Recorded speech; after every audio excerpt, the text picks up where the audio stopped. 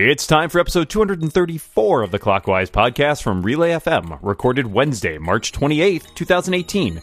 Clockwise, 4 people, 4 tech topics, 30 minutes.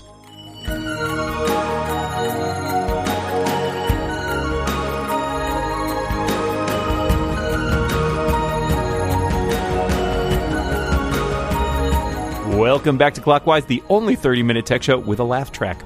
I'm your co-host, Dan Morin, and across from me is my good friend, Micah Sargent. Hi, Micah.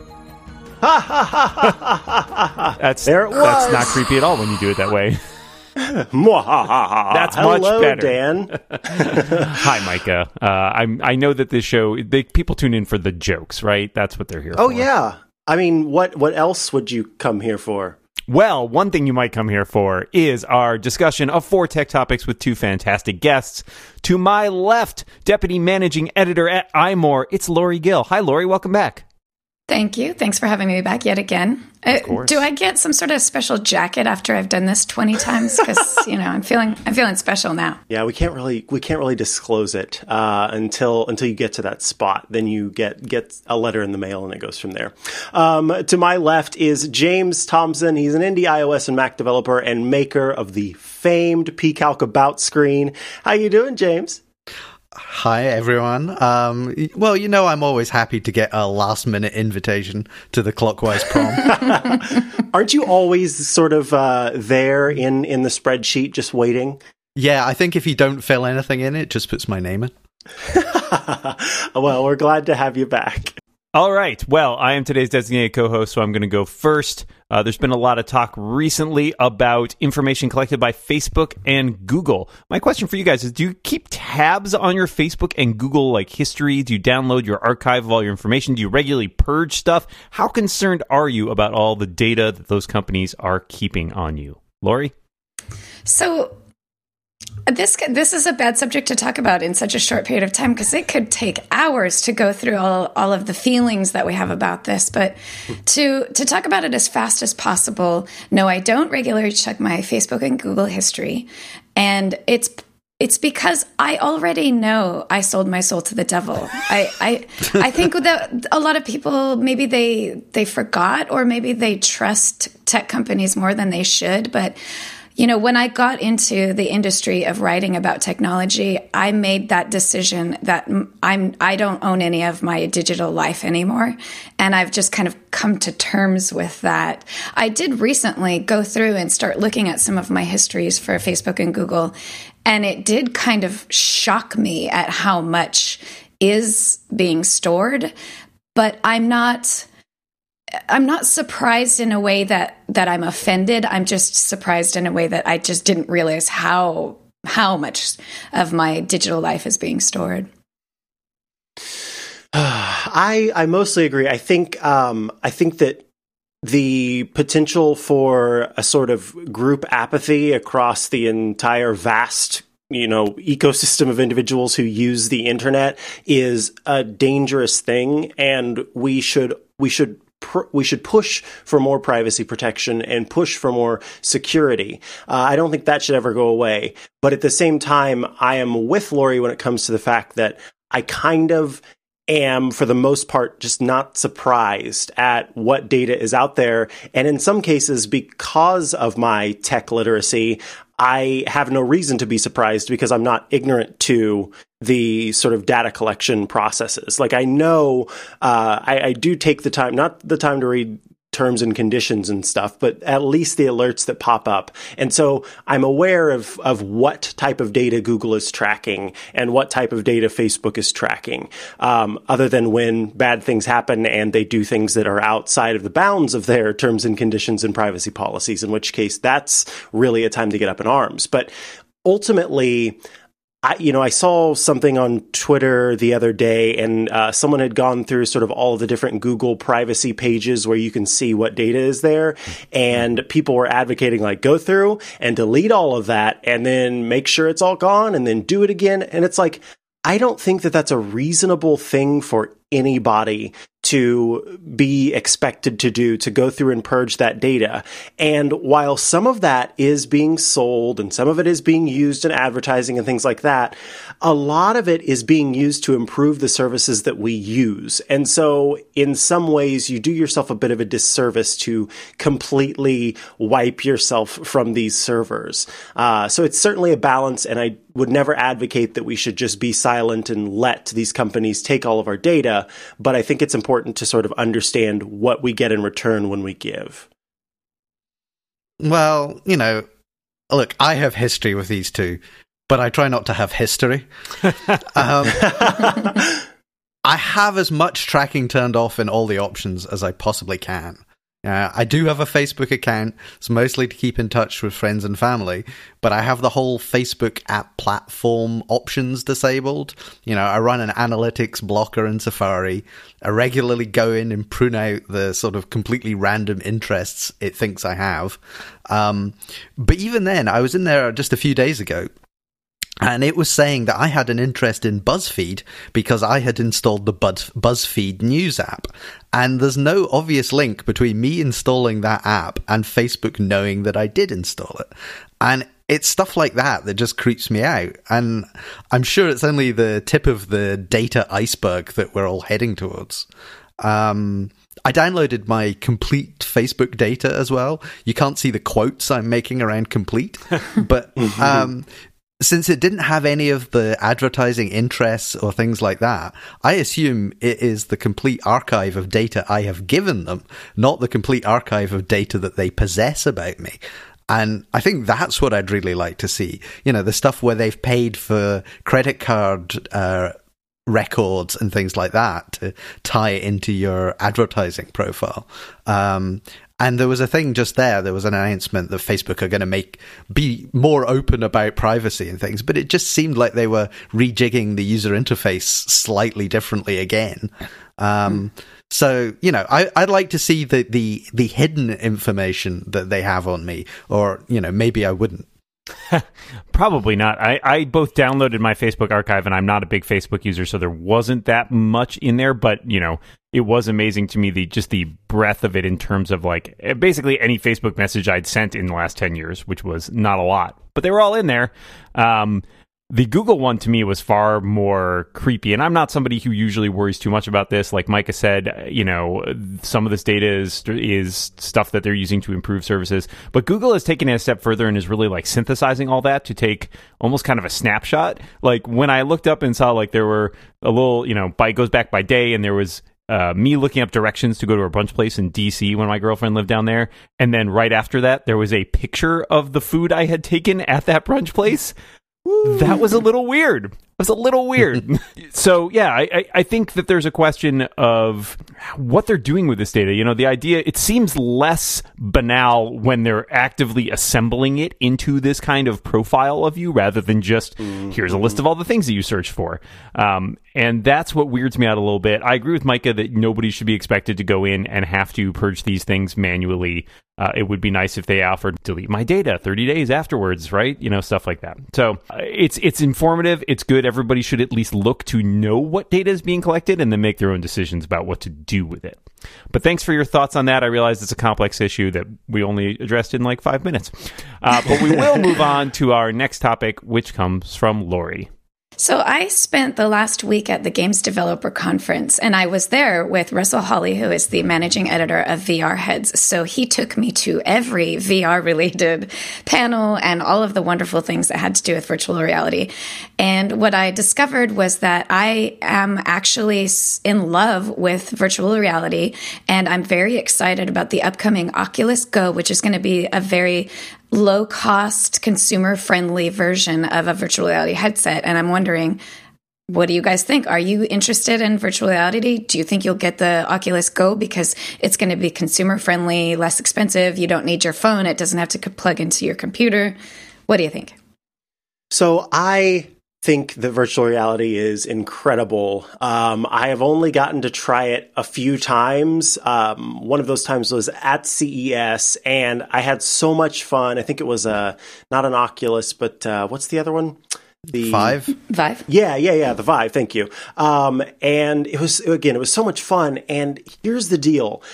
I want my, eventual full step into VR to be a very positive experience. My first real experience with VR was I was doing a story on virtual reality back when I worked at Newsy, and we went to the architecture department, and they strapped an Oculus to my head. And at the time, it was just like the developer version, and were trying to show me they had made these dresses in virtual reality inside of this building.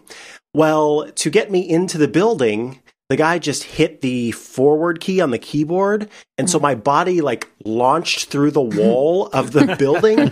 And I kid you not, I almost vomited. It made me so sick because it was just this shocking, it was awful. And it was a low resolution experience, and I played since then with different sort of silly cardboard things. And I just want to make sure that when I do try VR on my own, for the first time, for real, that it's a good thing. And I don't want to sacrifice the best experience for a lower cost. And if it's worth waiting to be able to afford something more expensive to get a better experience, then that may be what I would want to do so that I'm not vomiting as I'm catapulted through a wall. Oculus Go, more like Oculus No. See, he writes these in advance, though, which is cheating. Yes. I keep having to remind myself that Oculus is really Facebook these days. And as we literally just discussed, I'm trying not to submit to their social panopticon. Aside from that, the founder, Palmer Luckey, he got Milkshake ducked back in 2016, and it kind of put me off the whole Oculus brand even a bit more. The Oculus Go does look quite nice, like a sort of standalone evolution of the Gear VR, and the price is certainly right.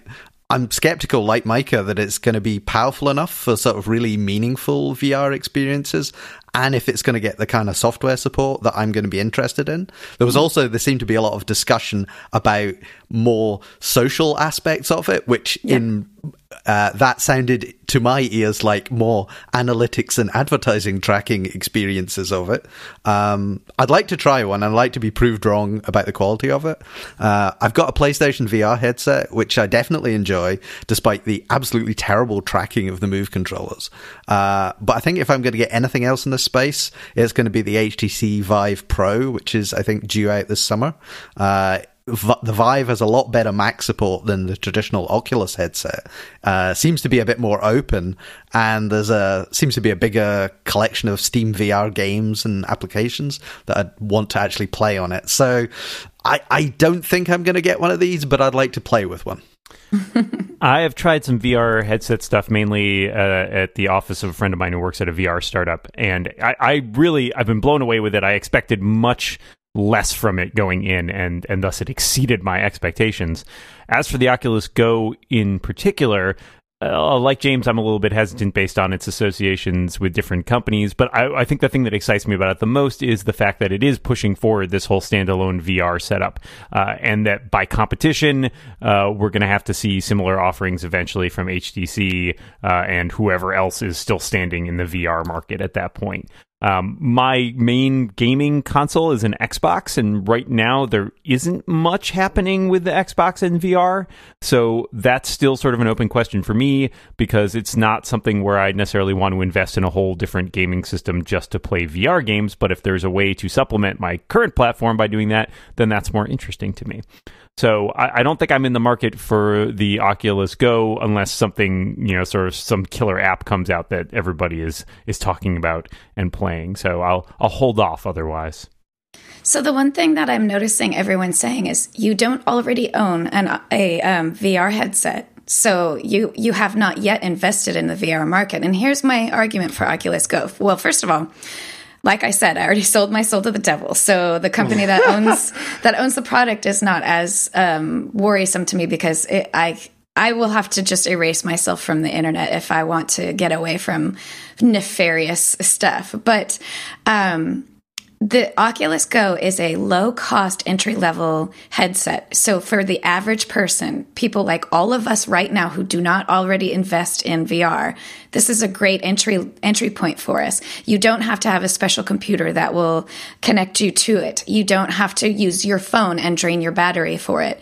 It's going to be $200, so the investment is really low. It's a starting point to get you more involved in virtual reality, which then you can invest in the $500 or $600 headset and upgrade your computer or buy a brand new gaming computer that can compete with it. So the reason I'm excited about it is because I want to get into virtual reality, and this is something I can afford to do to get into it. I'm excited about Oculus Go, and specifically it's because I know that once I get that headset and I get comfortable with the virtual reality experience and I get comfortable with gaming with a big giant headset on my head, I'm going to want to invest in something stronger and more powerful, and I will, take some time to save up and then invest in something a lot bigger. But I think the Go is the perfect entry-level VR headset for people who are excited about the possibility but just can't afford to dig deep, or maybe they're just not willing to pay that price.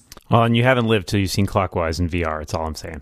All right. That's 2 topics down, 2 topics to go, which, of course, means it's halftime here at Clockwise. And today's show is brought to you by our good friends at Linode. With Linode, you'll have access to a suite of powerful hosting options with prices starting at $5 a month, and you'll be up and running with your own virtual server in the Linode cloud in under a minute. Linode has hundreds of thousands of customers who are all serviced by their friendly 24/7 support team. You can email them, call them, even chat over IRC in the Linode community. You could probably send them a Raven. I don't know. Maybe that works. They know how important it is to help get the help that you want, and they also have a suite of amazing guides and support documentation to give you reference when you need it. Linode's intuitive control panel will allow you to deploy, boot, resize, snapshot, and clone your virtual servers in just a few clicks. And they feature 2-factor authentication to keep you safe. And Linode has fantastic pricing options available. Their plans start at 1 gigabyte of RAM for only $5 a month, and they offer high memory plans starting with 16 gigabytes of RAM. As a listener of this very show, if you sign up at linode.com/clockwise, you'll not only be supporting us, but you'll also get $20 towards any Linode plan. On the 1 gigabyte of RAM plan, that's 4 free months. And with a 7-day money-back guarantee, there is absolutely nothing to lose. So go to linode.com/clockwise to learn more, sign up, and take advantage of that $20 credit. Or use the promo code Clockwise2018 at checkout. Thank you so much to Linode for supporting this show. All right, halftime's over. Micah, what do you got for us? Well, the March event from Apple was yesterday, and one of the things that they announced was this device called the Logitech Crayon. It's basically an Apple Pencil, but it's made by Logitech. Turns out it's only available through Apple's education channels, specifically made for the new iPad they announced and for the education market. I'm curious if you think that it'll ever be available to consumers, and also if a more chunky but still equally sort of functional stylus is of interest to you. Well, I mean, I don't see any reasons why it wouldn't be sold to consumers, other than potentially causing some confusion in the marketplace, or possibly undercutting Apple's own pencil product. I mean, I can't see that Logitech would want a product that they can only sell to a more limited market. So I have to assume that this is a limited exclusivity deal for education, or that it was a condition of Apple sharing some of the pencil technology with them or something. But I don't really understand why Apple isn't making this product themselves, other than its chunky good looks not being on brand for Apple. Do I want one? Well, it only works with a new 6th generation iPad, as far as I know, which I don't have. It's not pressure sensitive, and it's got a number of limitations to sort of bring the price down. It seems to be more of a budget device. And I have an Apple Pencil already, which I think has been charged exactly once since I bought it. As it turns out, I have no artistic ability whatsoever. Something that I could have discovered with a regular pencil that cost 1,000th of the price. I think James has hit the nail on the head, basically, on almost every point I was going to make. I imagine that Logitech and Apple were possibly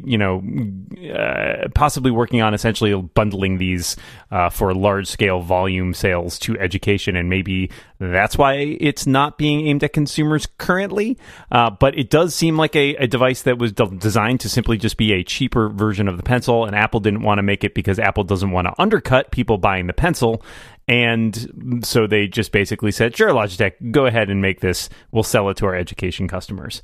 I don't have any desire for one. I have an Apple Pencil. Like James, I have no artistic talent, and my handwriting is terrible. So Apple already got all the money it's likely to get out of me for one of those. I'm not falling for that trick again.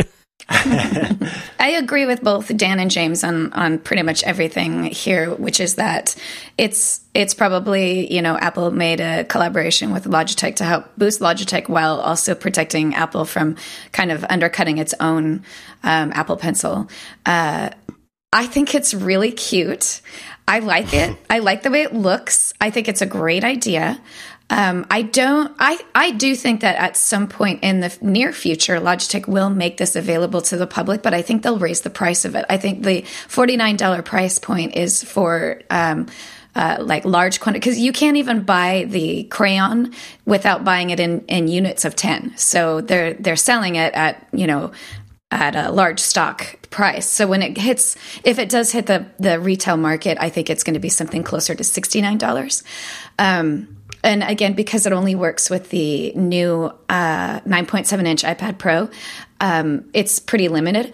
Let me just say that the reason it's only compatible with that specific model is that the way it connects to the iPad is different than what current iPad Pro models technology has with it. I actually am trying to get in touch with Logitech to find out exactly what that connection thing is, but it has nothing to do with the quality of the crayon or whether or not the screen of the iPad is compatible, because it is compatible with Apple Pencil. But really, the crayon is almost exactly like pencil technology-wise all across the board, except for that it's not pressure sensitive. So it's a really great product at a reduced price, and I think it's a great idea to bring something like that to market for the general public, so that they can have something that's not $100 that you don't hate yourself so much for buying when you realize that you have no artistic ability. All good answers all around. I don't have much artistic ability either. I think my handwriting's pretty good, but I certainly did buy an Apple Pencil and occasionally use it for sketching, and in fact, try to get better at sketching. And one of the things that I've found with the Apple Pencil is that it is a little bit sort of thin and painful for my left-handed ways.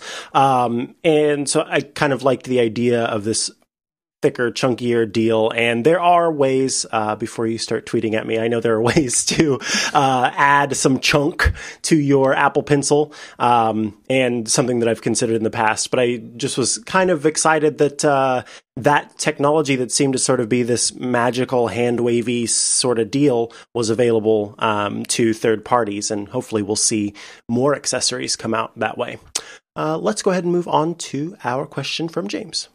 So it sounds like Apple's streaming TV plans are not going to appear until this time next year at the earliest, around about the same time as Disney's new streaming service.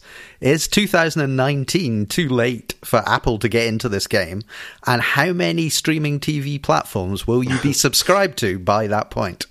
All of them, probably, because I'm a sucker. I don't think late to the game matters as much here, because we're talking about content. If Apple's content is good, people will pay for the service, and that's really the question here.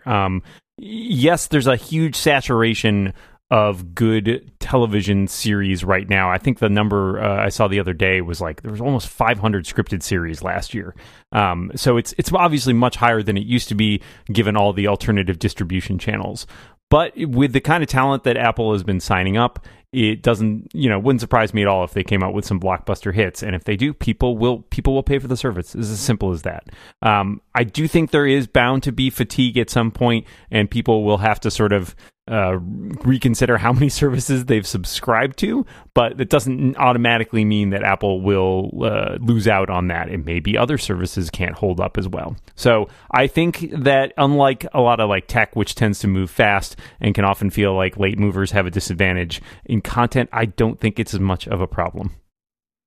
You should also consider that Apple is late to the game a lot of the time, and they still end up kind of overshadowing other tech companies. It's a weird thing that happens in the tech world. For some reason, Apple is well covered, and they get a lot of people excited about their stuff. So I agree. I don't think being late to the game is going to matter for them.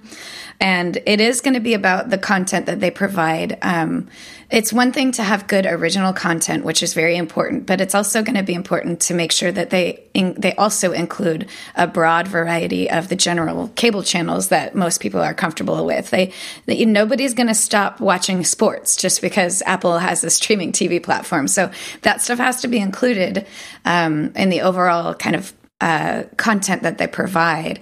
They are signing up a lot of great talent, and I do look forward to finding out what they're going to bring to the table. As for Disney, I mean, I'm just canceling everything and just Disney all in. Everybody else, nope, don't need anything else but the Disney. I'm with Dan, and Lori, frankly, that it doesn't really, I think, matter when you come into the game in this space, because as long as there are people, there will be people looking for things to distract them and to entertain them. And so if there's a new service out there that can do that and it has good content on it that people want to check out, then I think that they're fine there. And the fact that there are Apple devices in so many people's hands, and that gives Apple a direct way to sort of market this product. So I think they'll be fine. Whether or not, it's going to take off like Netflix or something like that, I don't know. It's not probably likely, but they should be okay. And by that time, I will have subscribed to too many streaming TV services, and I'll probably have to cut one out if I find that Apple's service is something worth checking out. Yeah, I mean, I'm happy to pay for Netflix because, especially here in the UK, it seems to be a place that's collecting fairly decent TV series and movies. So, aside from the original content, we got Star Trek Discovery, and we get things like Good Place, iZombie, all week for week with the US. Annihilation went straight to Netflix here as well. And I have Amazon Prime already for the shipping, so the Prime TV service picks up the sort of next tier of shows down. So we get things like, Preacher and Lucifer, all the great blasphemous shows. But beyond that, I'm starting to burn out a bit on paying for more subscriptions, especially for platforms with only like one or two shows that I might initially be interested in. I think there's space in my life for maybe one more subscription, but no more than that. I subscribe to Apple Music, and I'm happy with that, but I really doubt that they're going to turn Apple Music into a single service with the TV stuff bundled into it as well for the same price. So if it comes down to a Disney streaming service with, say, a live-action Star Wars TV show versus the people who gave us Carpool Karaoke, I kind of know where I'm going to be spending my money. That's 4 topics down. Hopefully we have just enough time for a bonus topic. Today's bonus topic is brought to you by Booz Allen. Tell me if this sounds like you. You're more than just interested in digital technology. You're passionate about it, and you want to use your talents for a challenge you believe in, like moving business forward, advancing healthcare, and protecting those most vulnerable. You're all about solving problems. The more complex, the better. You think for yourself, but you know the best ideas happen when everyone has a seat at the table. Sound like you? Then you have a future at Booz Allen. Join a forward-looking team backed by a century of experience and fueled by collaboration. Booz Allen is looking for experts like digital technologists, cloud solution architects, digital solutions developers to help make the world more connected, agile, efficient, and safe. Discover why Booz Allen says empower change with us. Visit boozallen.com/clockwise. We'd like to thank Booz Allen for their support of this show. And the bonus topic, really quick. What's your favorite soup, Lori? I love Tom Yum soup. It's a Thai soup they have. Is this amazing, delicious, spicy soup, and it's wonderful. I hate to open up this argument, but is chili soup? Okay, turkey chili, if chili is soup. If not, then potato soup is my favorite soup. Well, of course, I'm going to have to say friend of the show, Kathy Campbell, a.k.a. Mrs. Soup. That's pandering. Shameless pandering. But you wrote that one, too. I did. But I'd probably go for a sort of thick German lentil soup that's about 50% sausage, which is a very hearty winter staple in this household. Nice. As Passover is right around the corner, I'm going to go with matzo ball soup. It's my fave. Thank you all for that. And we've reached the end of the show, so all that remains is to thank our fantastic guests. Lori Gill, thank you so much for being here. Thank you for having me. James Thompson, thanks so much for joining us again. Finally, I have more appearances than Mike Hurley. Oh, dear. And Micah, we've reached the end of the show, so it is time for us to bid our listeners adieu and remind them, watch what you say. And keep watching the clock. Bye, everybody.